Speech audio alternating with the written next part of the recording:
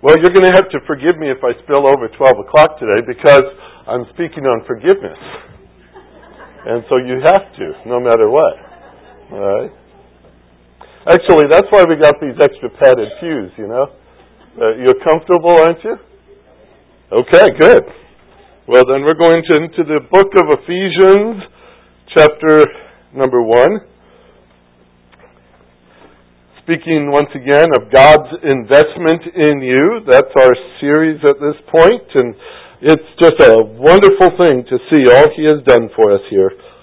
We're going to work our way into verse number 8 particularly, but all around it, sort of. So what I'd like to do is to read from verse 3 on through verse number 9, and then have a word of prayer with you. Ephesians 1:3, Blessed be the God and Father of our Lord Jesus Christ, who has blessed us with every spiritual blessing in the heavenly places in Christ, just as He chose us in Him before the foundation of the world, that we would be holy and blameless before Him. In love He predestined us to adoption as sons through Jesus Christ to Himself, according to the kind intention of His will, to the praise of the glory of His grace, which He freely bestowed on us in the Beloved. In Him we have redemption through His blood, the forgiveness of our trespasses, according to the riches of His grace, which He lavished on us. In all wisdom and insight He made known to us the mystery of His will, according to His kind intention, which He purposed in Him. Lord, we need Your help again this morning as we have Your Word in front of us. It is the guide for our lives, for our very spiritual walk with You and our walk with each other as brothers and sisters in Christ. We need Your direction.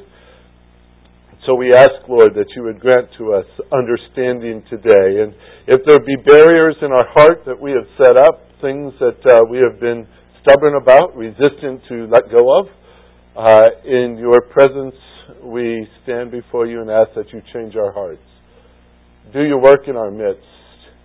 Make us what You would have us to be. Sometimes, Lord, we look at the Word and we want it to say what we want it to say. But I pray that it will say what You want it to say today.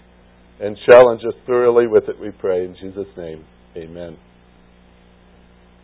Now this chapter here is a record of what God has done for you. It is not meant to make you merely happy, though it does. I mean, how do you read this and not come away thinking, wow, does He think I'm pretty special? But I believe it is to make us useful. Because these things we are reading here are things that should reflect in our lives, and they will make us a different kind of people. Especially one of the verses that follows this chapter, in chapter number 2, it says these words in verse 10, Ephesians 2:10, for we are His workmanship. And that's what we're studying here in verse 1 or chapter 1, is the work that He's doing in us. We are His workmanship. We are created in Christ Jesus for good works, right? He does this for a reason. He works in us so that we can do these good works. And notice the rest of that verse, which God prepared beforehand. And that's also the emphasis of chapter 1, isn't it? All that He did for us, even before we could have a mark of any kind, an influence of any kind, God prepared beforehand so that we would walk in them. There's our purpose. And that's important for us to understand, because as we go through this record of what God has done for us, we see He has blessed us with every spiritual blessing, right? It's right there in the verses, chapter 1, verse 3. In verse 4, it says that He chose us. In verse number 5, He predestined us to adoption as sons. In verse 6, He freely bestowed on us His grace. In verse number 7, we have redemption through His blood, the forgiveness of our trespasses.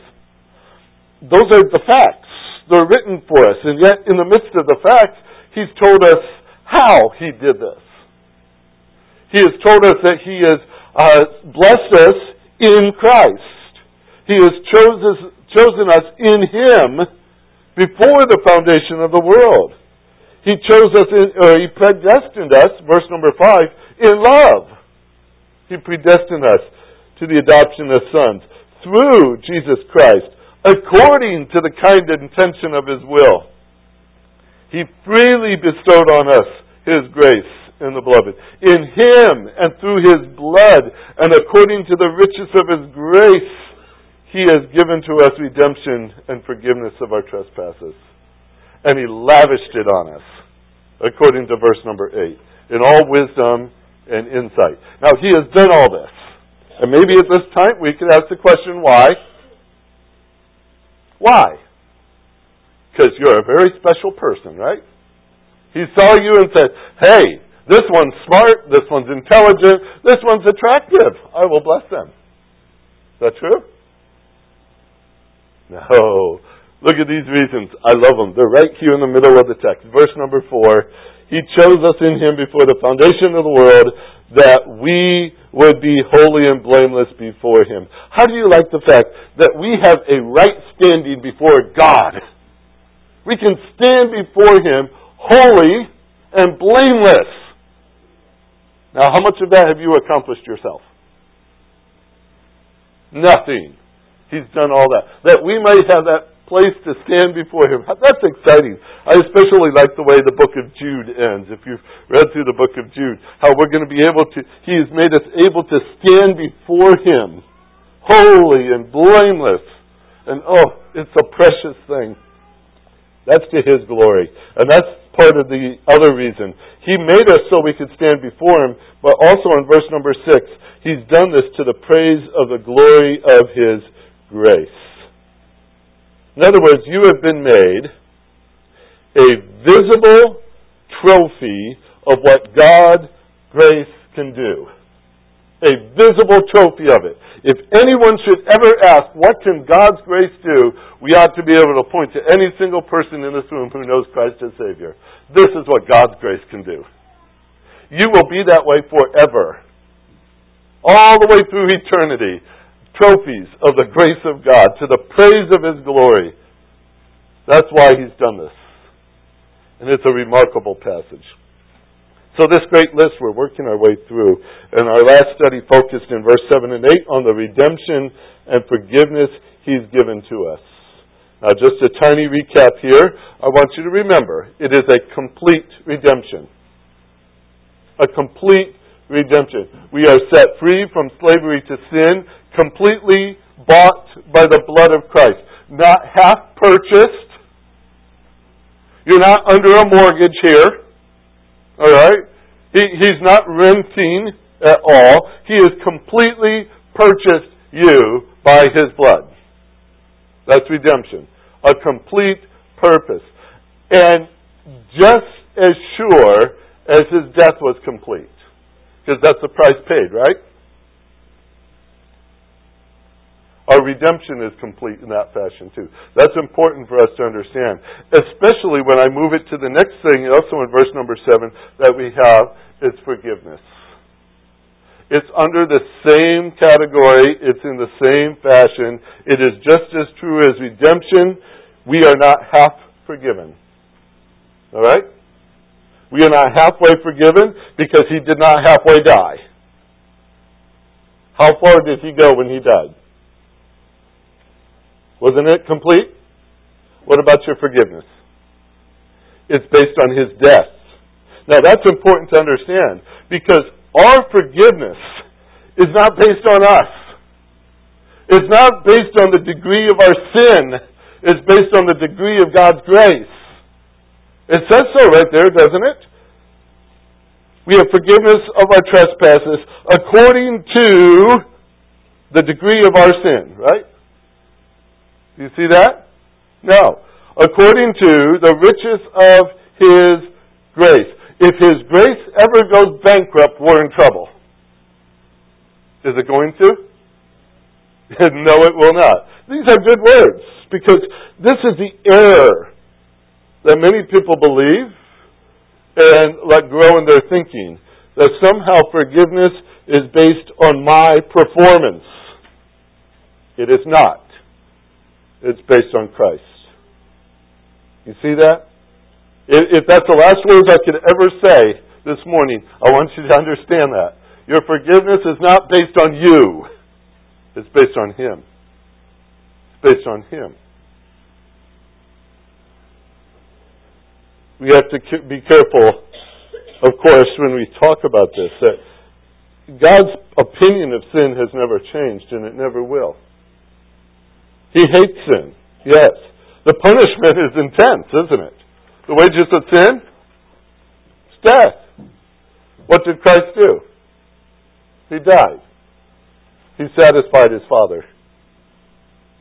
I know it's hard to wrestle with, but forgiveness is not based on the works of man. It's based on the works of Christ. And we have to keep that perspective, because when God forgives, He lavishes His grace on us. Verse number 8 told us so. It's not nearly enough just to get by, not nearly enough to deal with forgiveness. It's an overflow of grace. An overflow. A measure that spills over the top of the measuring cup. And it's meant to be that way. You would be surprised at how often that simple little concept is given to us in the Scriptures. The way God blesses, the way God grants grace, it's always overflowing. Here's a picture I'll give to you in our quarterly newsletter, and it will come out sometime in November. All right? Preview time. When you read it, you say, oh yeah, Pastor Bob told us about this one. In Psalm 23, I'm working my way through that passage with you. Been on it now since we started several years ago. And in Psalm 23, verse 5, you know the words, He prepared a table before us, the presence of our enemies. He anoints my head with oil. He causes my cup to do what? Overflow. My cup overflows. Now, what is your reaction? When you're sitting at the table and everything is in its most beautiful arrangement it could possibly be, and little Junior reaches up to get something and hits the cup, and boom, over it goes, and everything starts spilling across the table. You know your reaction. It's amazing how quickly people move. Just boom, they're up. They're just grabbing things. Some are even quick enough to grab the cup before it hits the table. They're pretty quick about our response, aren't we? And then if it's already too late and it's there, of course, there's tablecloths, a mess, and towels are brought, and everybody's trying to sop it all up and make it look nice, and everyone sees that stain the rest of the meal. All right? There it is. How do you avoid the fact that it happened? Most of us, we dread the idea of a spilt cup. Not in the culture of the Bible. Not in Psalm 23. Spilling was intentional. It was intentional. When your host filled your cup, you would sit at the table. If he liked you, he would start to fill that cup right up to the brim, and then with a little slight smile, I could almost picture it, just let it keep going over the sides of the cup and down onto the tablecloth. And that was something you'd watch and you'd smile too. Because what that was saying was, you're very welcome here. We like you. Relax and enjoy the magnificence of all I have. They would spill it on purpose. It was a sign. It was something to say, don't worry, I have more. Where that came from. Why do you think God uses a picture like that to talk of His grace? It spills over, and it's extravagant, and in His forgiveness He overflows and lavishes His grace on you, and that is so that you know you're welcome to it. He did this out of love for you. Relax in His forgiveness. Relax in His love. The provisions of grace do not run out. He can lavish it on you over and over and over and over again. And He does, doesn't He?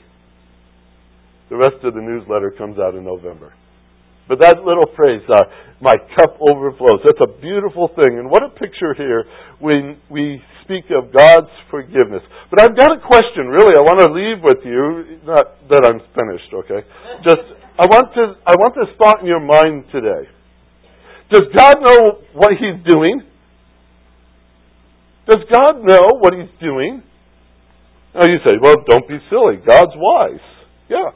It says here in verse number 8, which He lavished on us in all wisdom and insight. Now, that little phrase, in all wisdom and insight, there's two emphasis I want to give to it, and I can't do both today, so next week I'll get the other emphasis in. It's this phrase, in all wisdom and insight, is in the center of two wonderful things that God has done. All right? Now, take out the punctuation. There is no punctuation in the Greek language. From verse 3 through verse 14 is one sentence.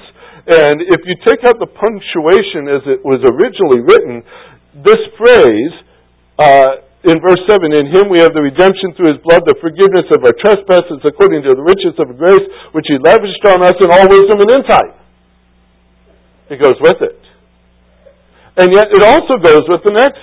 In all wisdom and insight, He made known to us the mystery of His will, according to the kind intention which He purposed in Him. Now let's use it like a hinge somewhat, and swing it one way today, and next week swing it the other way, and see what this wisdom and insight is doing in regards to forgiveness and grace. Does God know what He's doing?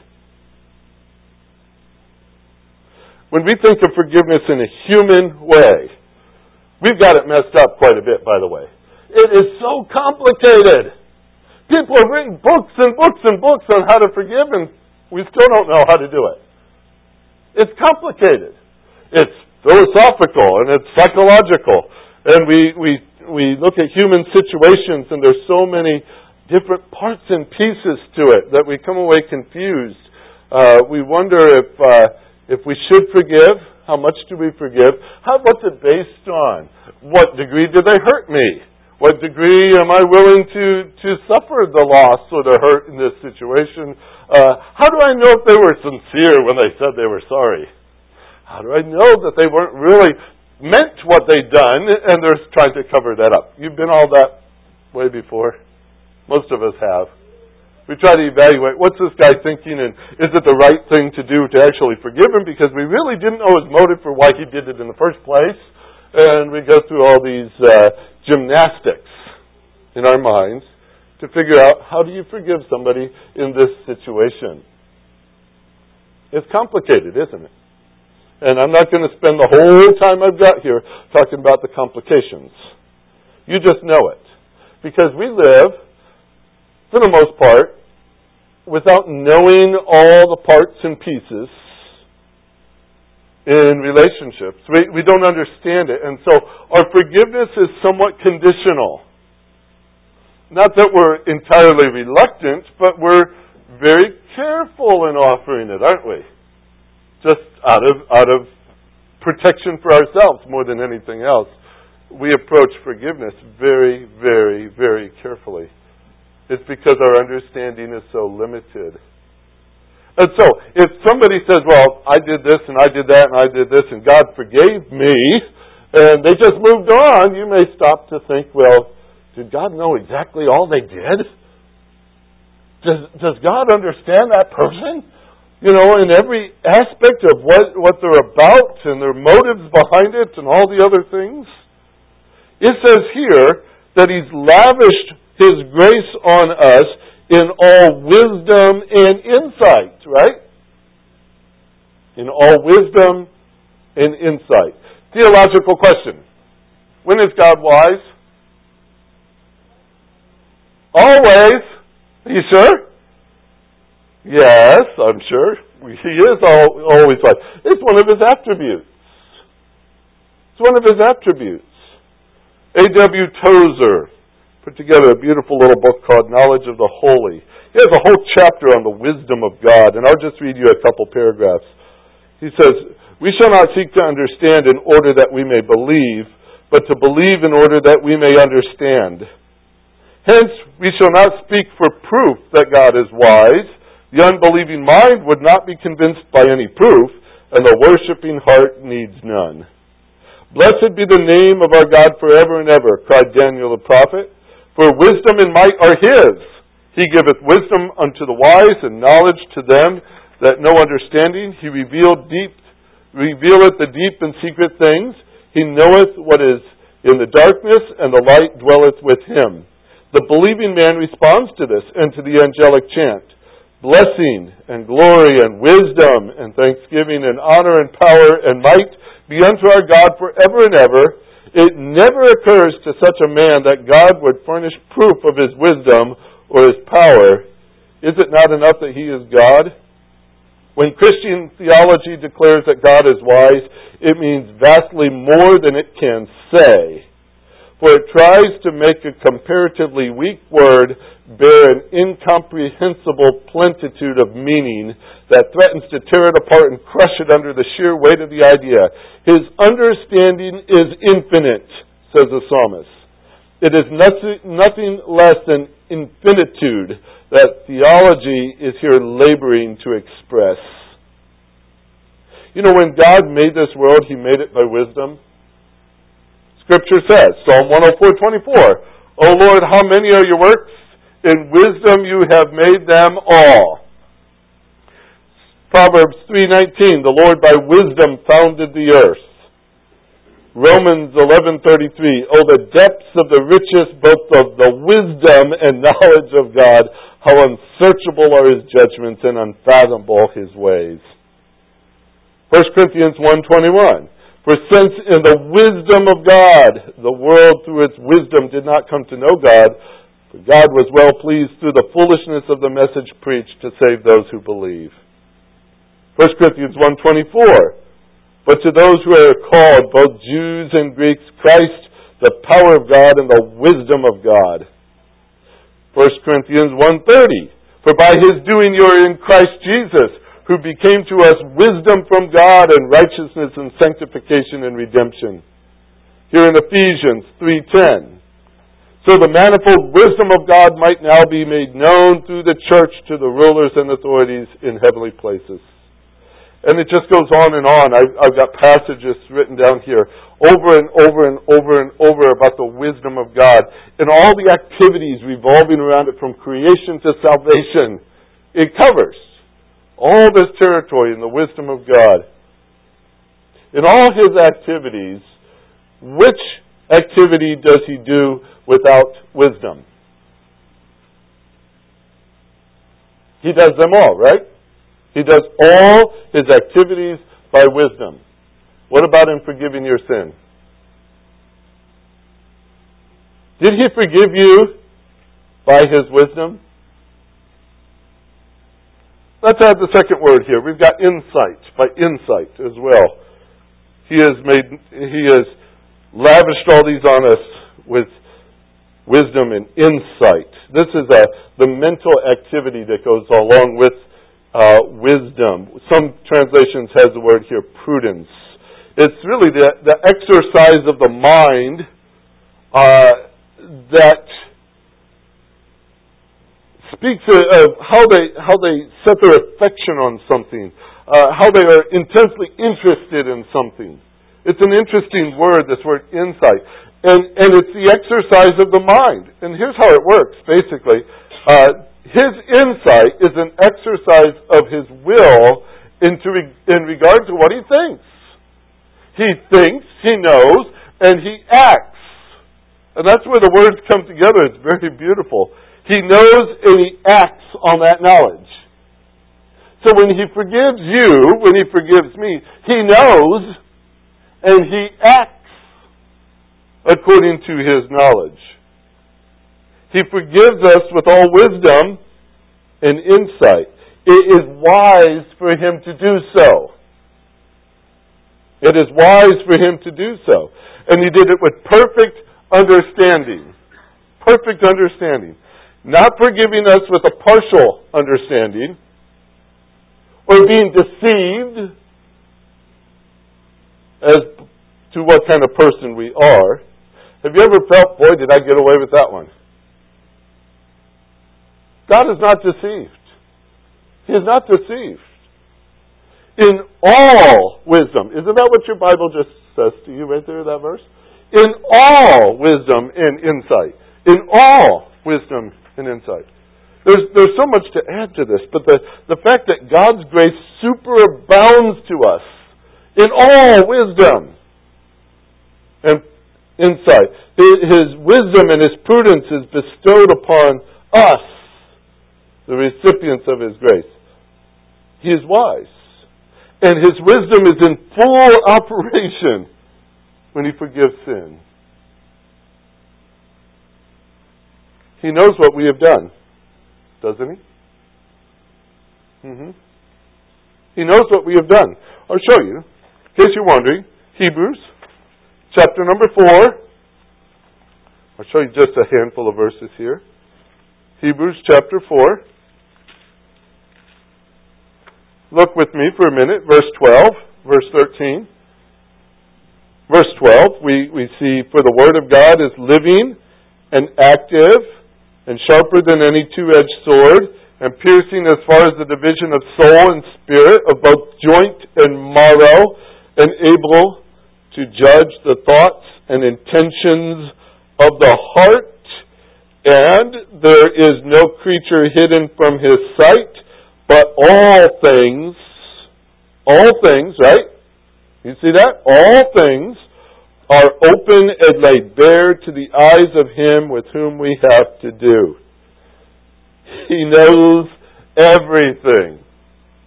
We can't get away from that, can we? He knows everything. He knows it all. And what's beautiful is He adds the remedy to the problem too in the next handful of verses. Therefore, since we have a great high priest who has passed through the heavens, Jesus the Son of God, let us hold fast our confession, for we do not have a high priest who cannot sympathize with our weaknesses, but one who has been tempted in all things as we are, yet without sins. Therefore, let us draw near with confidence to the throne of grace, so that we may receive mercy and find grace to help in the time of need. Oh, I love those things. Because when I read verse 13, I say, help! And then when I read verse number 16, I said, there's help. Isn't that beautiful? What a great combination. That's wisdom. That's wisdom. So many people in this world want to point the finger, but they don't give any solution. God can say, there's the problem, and here's the answer. That's wisdom. This is what He shows us here. First of all, He knows what we have done, and He knows the price of it too, doesn't He? We say it often, the wages of sin is death. That is not a New Testament concept. It is also an Old Testament concept. It goes all the way through, woven through the passages. Matter of fact, it's quite illustrated in the Old Testament. But a couple of examples in Ezekiel, chapter 18, verse 20. The person or the soul who sins will die. And then go all the way back to Genesis, where God told Adam, the day you eat of that fruit, you shall surely die. And then we've got them doing it, right? And what do they do in the garden? They try to make that confusing little mess of who did it. I didn't do it. She did it. And no, she said he did it. And she points to the serpent. And everyone's pointing fingers all around the room. But who's the one with the answer? God is. He knew exactly what they were doing. And He knew what the penalty was. Jump over to 1 John 2. 1 John 2. That's the epistle in the back. Now, God knows sin. He knows what we have done. He knows the penalty of that sin. And yet, watch this wisdom. In 1 John 2, verse 1 and 2. My little children, I am writing to you things so that you may not sin. And if anyone sins, we have an advocate with the Father, Jesus Christ the righteous. He Himself is the propitiation for our sins, and not for ours only, but also for those of the whole world. God's solution for sin is Jesus Christ, right? The death of Jesus Christ. He is the only representative you have before the throne of God. The only one. He is the only answer God has given. He is the one who died for your sin. Now, either we accept His death on our behalf, or we still have a penalty to pay, don't we? One that we cannot pay. When we often speak of separation from God, we speak of those who are eternally lost. And that sounds frightful, doesn't it? Eternally lost. How do we fathom such a concept? Eternally lost. But that's the reality of the situation. The lake of fire is not sufficient to pay for sin. The torment, the punishment, the separation is not sufficient. We can never bridge it. We can never pay it. We can never the penalty of eternal is not even sufficient for the crime. It's incredible when we think of it. And yet, what did Christ do? He died to pay that price. I can't even fathom it. But how powerful is His death?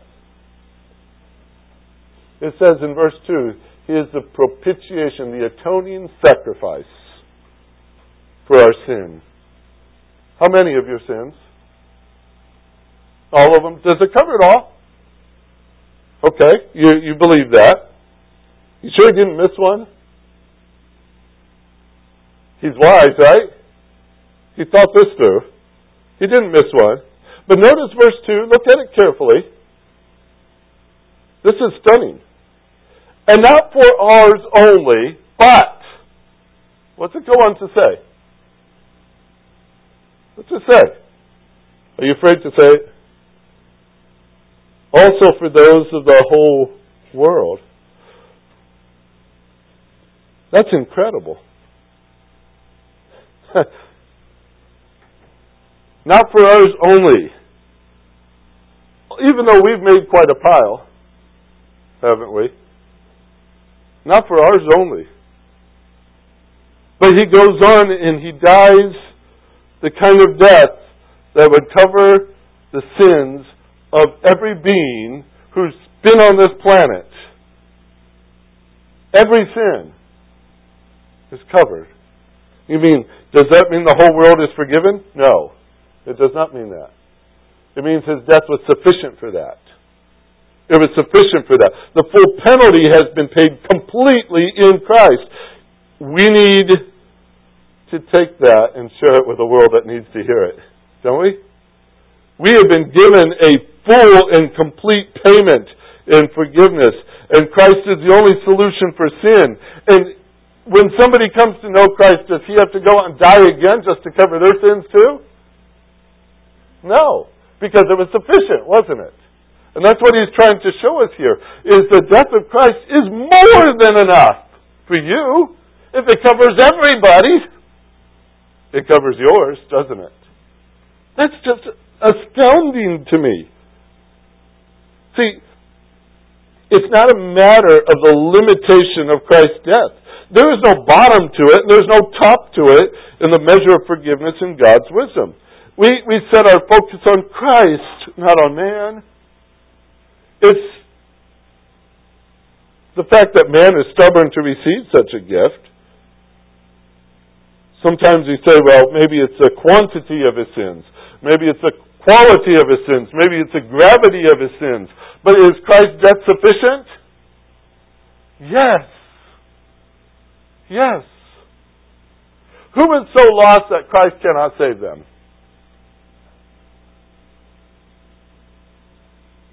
His death is sufficient. You would agree with that, wouldn't you?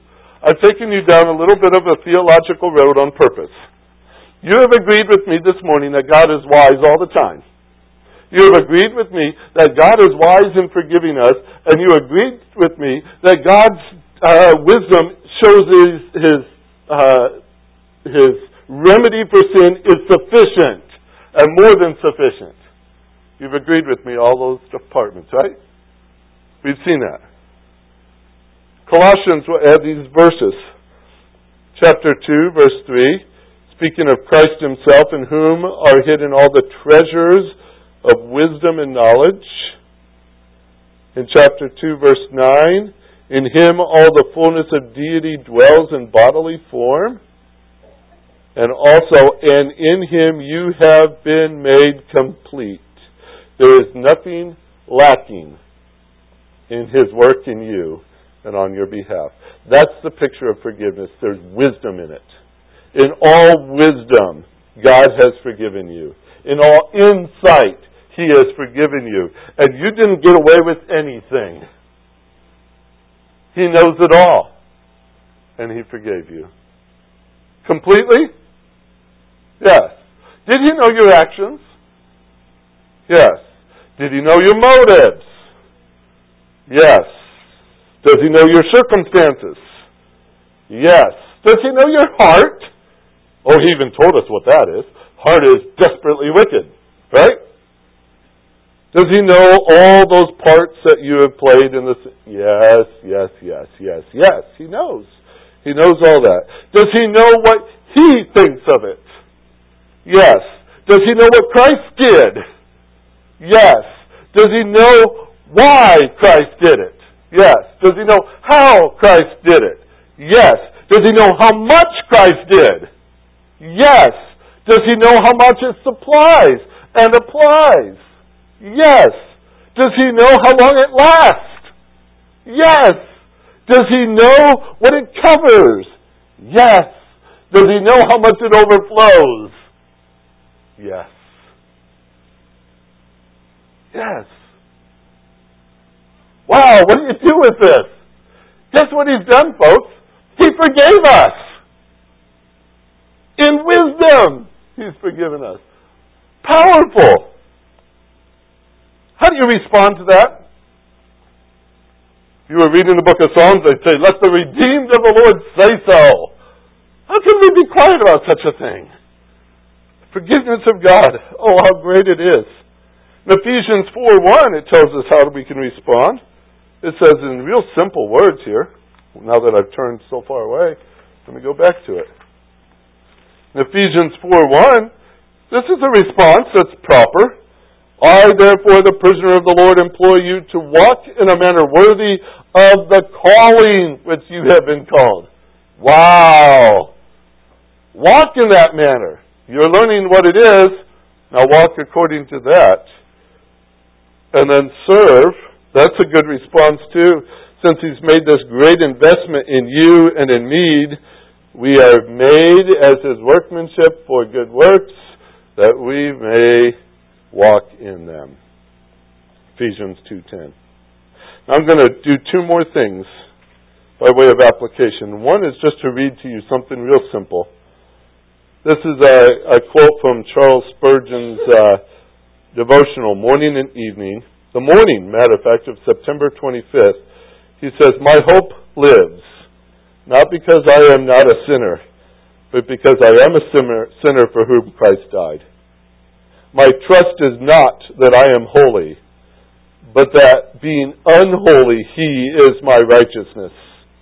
My faith rests not upon what I am, or shall be, or feel, or know, but in what Christ is, in what He has done, and in what He is now doing for me. Let me ask you this, first of all. Where is your hope and your trust and your faith this morning? Is it in you? And I could ask you that because if you're basing your forgiveness on you, that's where it's resting. If you're basing it on Christ, that's an entirely different picture of forgiveness, isn't it?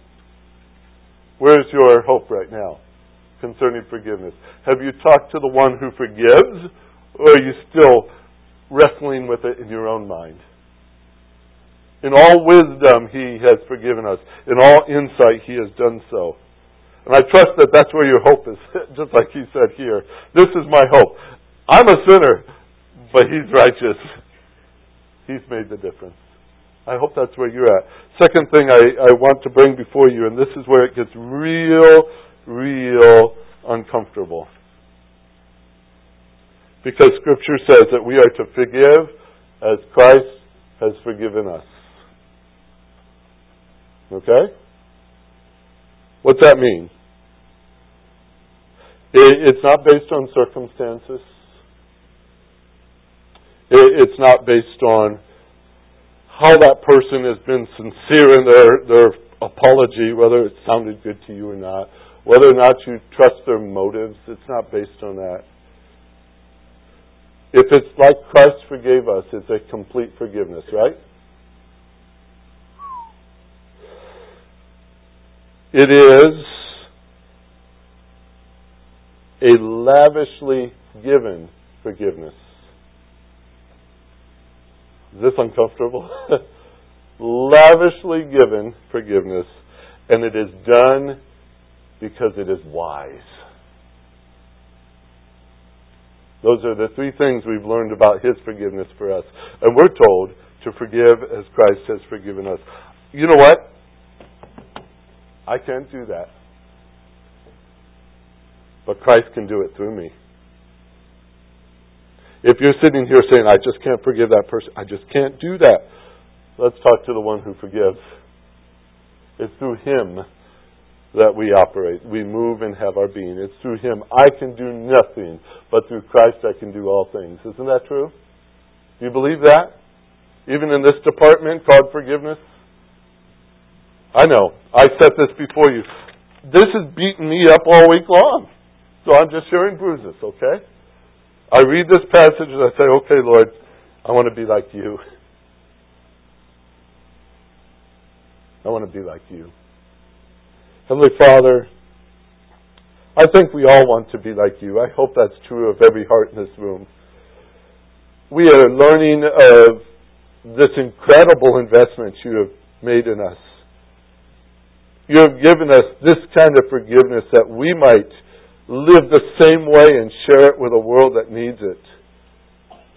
Lord, it stretches us far beyond what we can do, and I'm glad for that.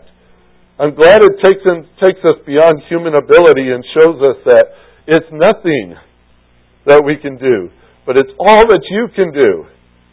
And it's in your strength and your power that these things are accomplished. We need to hope in you more, trust in you more, have faith in you more. And Lord, it's going to change our lives. I don't know what this past week has been in the situations of the folks here this morning, where this might apply and where it might even sting. I don't know what this next week might bring. But Lord, you were same God last week as you are today, and you will be tomorrow.